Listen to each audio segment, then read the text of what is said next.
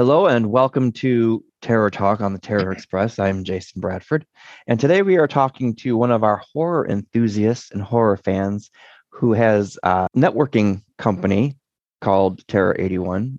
Many of you may know him from his YouTube channel as Father Mahoney. Tonight we welcome Rob Mahoney to Terror Talk. Hello, Rob. How are you on this new year? Good, Jason. How you been doing this new year? Doing very well as well here.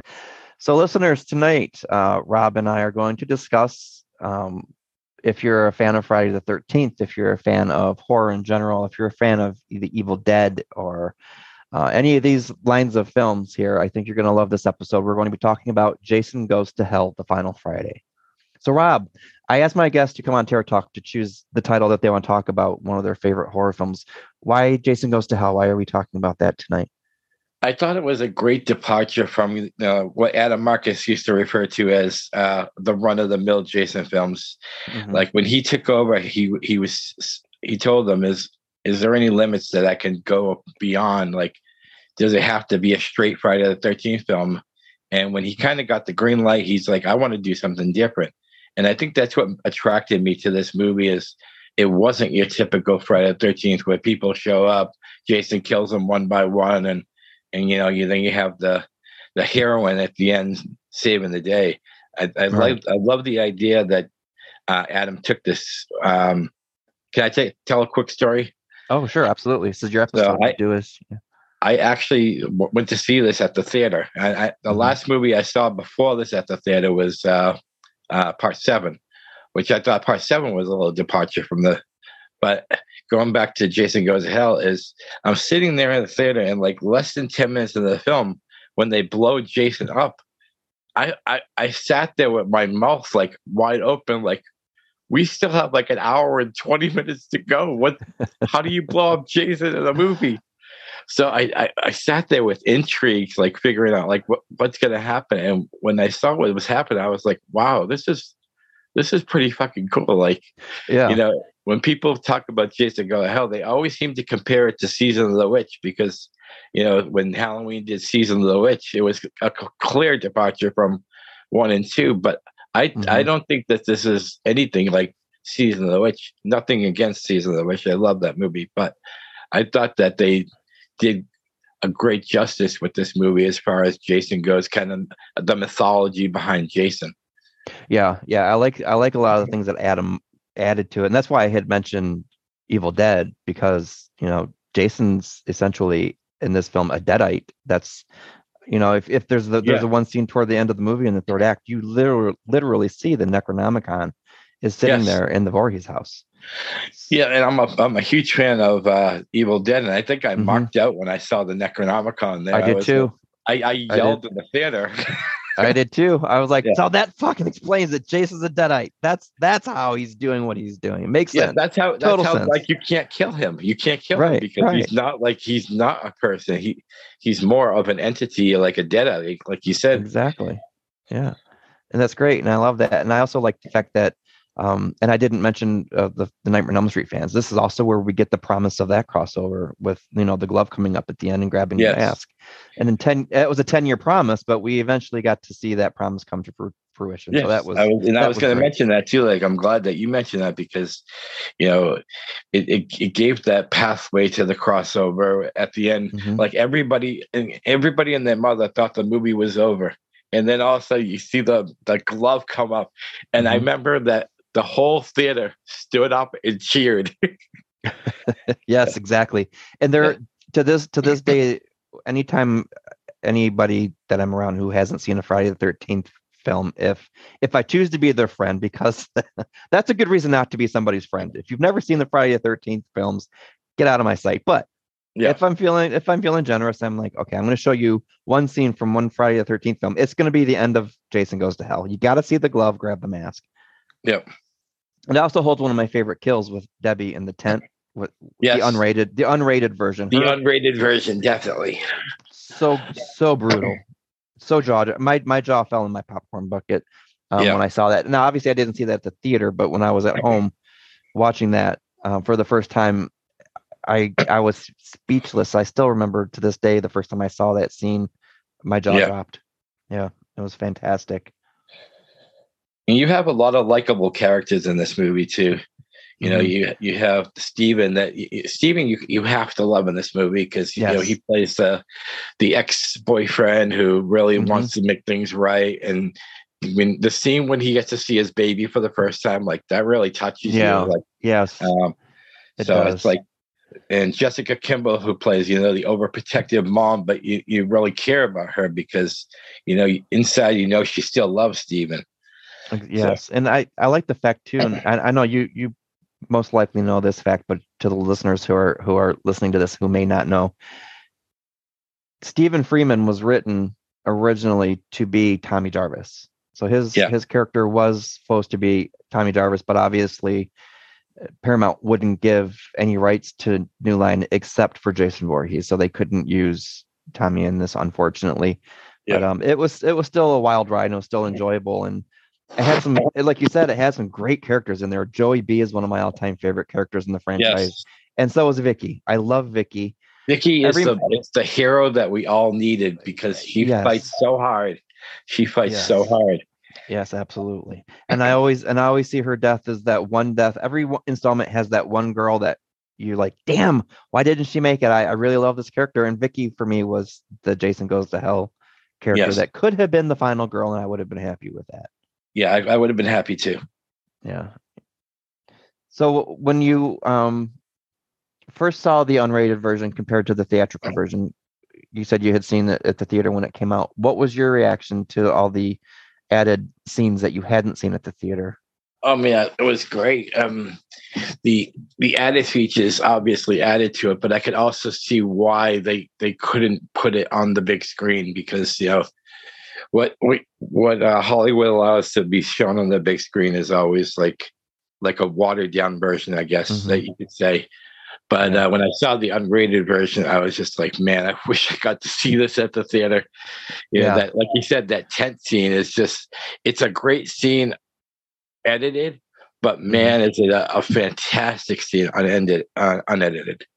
Yes, it really is. And I always thought that the gentleman that she was with, and I can't remember his character's name because I don't even know if they mention it in the movie, but I always thought they're just going to show his death scene, but obviously what we see is what we get. There was no on-screen kill with him, just a scream. Yeah. But now, were you aware that the original that Creighton Duke, the role of Creighton Duke, was auditioned for by Tony Todd, who's famous for Candyman? I've heard that, but I'm kind of glad they went with Stephen Williams because I'm an old Stephen Williams fan back in the 21 Jump Street days, and also a lot of people forget he was in Missing Action 2. Yeah, he played Nestor, the traitor. He was also in Twilight Zone, the movie. A lot of people don't know that. I didn't know that. I was watching Twilight Zone, the movie, a few months ago. I'm like, oh, yeah, he's in the racial. That's Stephen Williams. Yeah, he's in the first story with the guy who's very racial. Yeah. Yes, absolutely. Which was Jennifer Jason Leigh's father, who was killed filming that movie, that role, with a couple of the kids that were on set tragically. But can you imagine how much different Jason Goes to Hell would have been had we had, you know, John DeLeMay playing Thomas, or if we had Stephen Williams not in the film, but we had Tony Todd. And there's also I don't know how accurate this information is, but I hear that Cunningham actually reshot a lot of the film himself. So I don't know how much is Adams and how much is Sean's, but what do you think would be different? I don't think I mean, the addition of Tony Todd, Tony Todd can play any role. So I don't think I would have been too mad, not because he wouldn't even known Stephen Williams would have been in at that point. So, but as far as the Tommy character, I'm kind of glad that they didn't go into that because for me, Tommy is always Tom Matthews. And I don't know if they would have got Tom Matthews to play the role. Right. So, I mean, I know the Tommy character has been played by Feldman. He's been played by, what's his name in part 5? It's funny because his name eludes me, which is terrible because he's my favorite Tommy. Yeah, he is my favorite Tommy. But part 5 is my And I know like a fourth different Tommy probably wouldn't have been a far stretch because they've already done it 3 times. Right. But I did like Tom Matthews' portrayal as it, and I can't. Yeah, I think his is the most iconic Tommy. Yeah, but I can't see that character of Stephen. Well, now it's called Stephen Freeman, but he seems more toned down than what I would remember Tommy as. He's more of like a part 5 Tommy, but Yeah. a little bit more talkative. You know Yeah. what I mean? Yes, exactly. Yes. Yeah. Yep. Now, you talked about going and seeing this movie in the beginning, the 10 minutes, Jason being blown up. My experience, the first time I saw this in the theater was, well, first let me mention part 8. I actually like part 8. I enjoy part 8. I know it's not a fan favorite, but it's fun. It's cheese. It But is. I really miss Manfredini's score in part 8.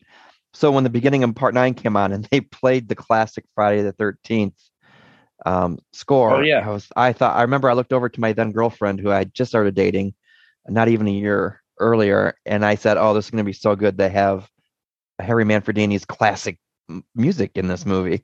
And then Yeah. after they blew up Jason, everything changed. Yeah. It, I it's remember like, that oh scene man, too. they ripped that rug out from under me, and I was really disappointed in the music. The scene you're talking about is when you see Agent Marcus driving to the Yes, cabin. Yes, yes, and the light when bulb. she Yeah, passes the Crystal Lake sign, you hear that yes, classic score. yes. Yes, That yes, was it. I thought, oh, this is fantastic. Now, obviously, we still have Harry Manfredini did the score for Jason Goes to Hell. It was completely different, and it wasn't the classic Friday. But yeah. if there was one thing that wasn't in part 9 or Jason Goes to Hell that could have been, what would you have liked to have seen in it?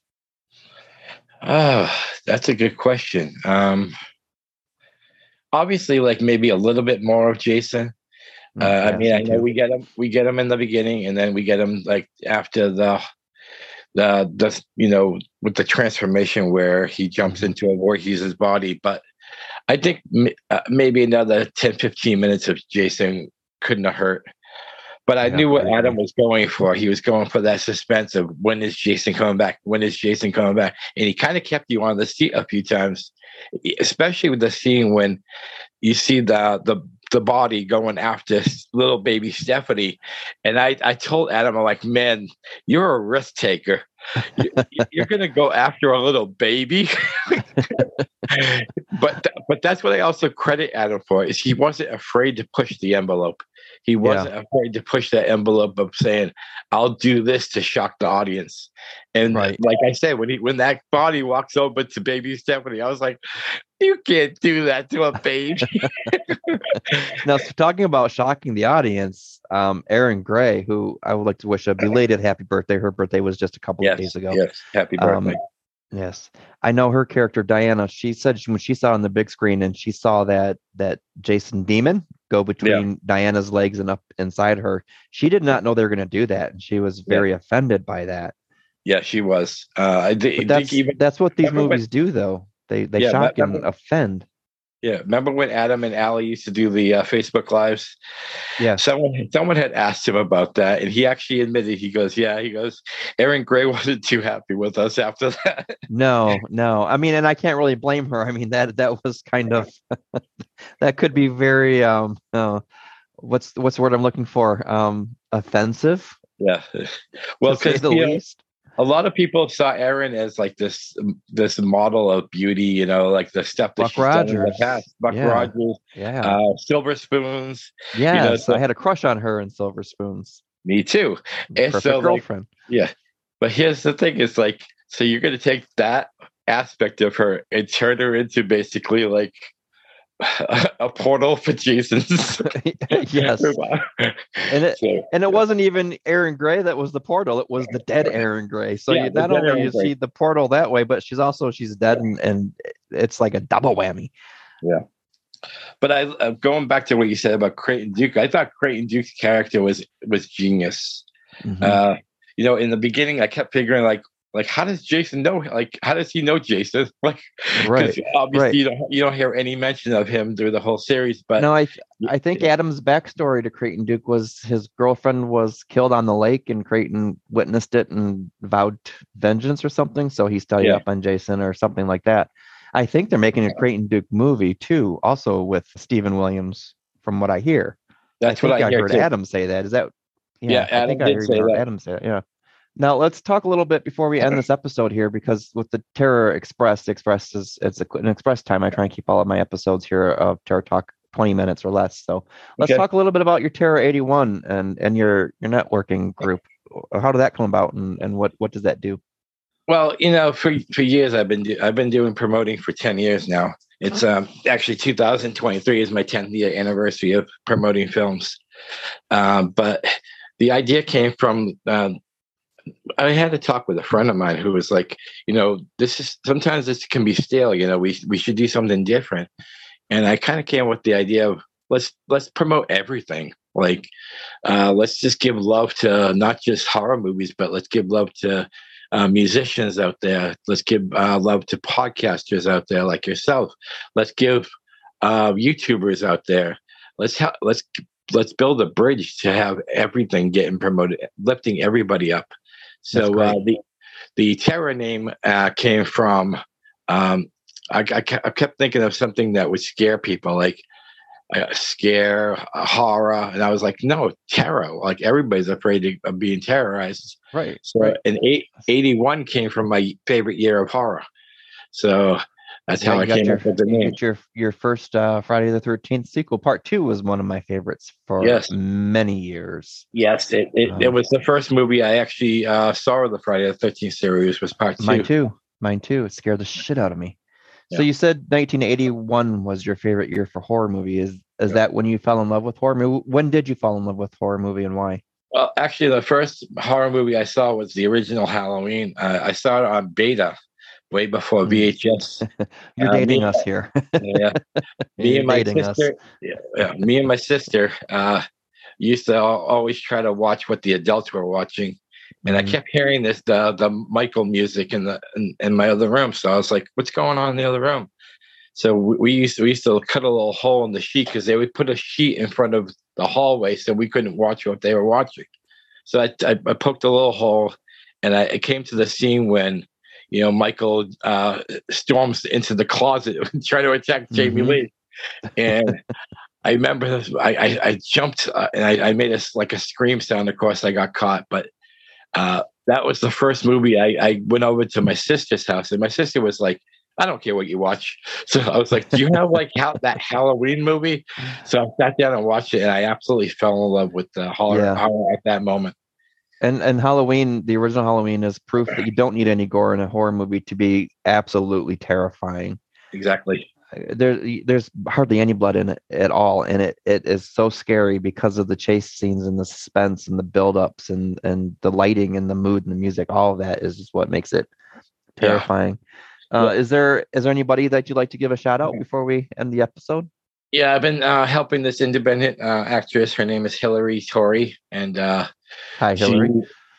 Hi Hillary, and she's been in the business for a while, but she had an incident a while ago medically, and so she's trying to get back into the game again. So I've been trying to help her along. And I also wishes to Tori. Yes, Tori, she's great. And my shout out to my own channel. You said that you watch my YouTube channel, Mahoney Massacre. Mahoney Massacre. I've been trying to take a turn with that a little bit. I still do horror movies, but I've been doing more uplifting, feel good videos lately. And excellent. Yeah, I think that was my New Year's resolution, was to take 2003 with more positivity.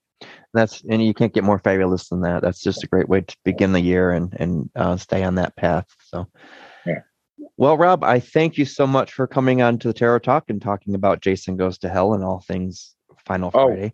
Oh, can I throw one more shout out? Oh, absolutely. Adam Marcus, you're the bomb. So, Adam Marcus, yes, thank you for giving us one of the most controversial installments, one of the movies that people love and people hate and people love to hate, and people just, it's a wild ride, Adam. So thank you for that. It's a mark of a good director to be loved and hated at the same time. Absolutely. All right. Well, thank you, and have a great night, and try and stay warm out there in your 14-degree weather. All right. Thanks, Jason, for having me. Absolutely. Bye.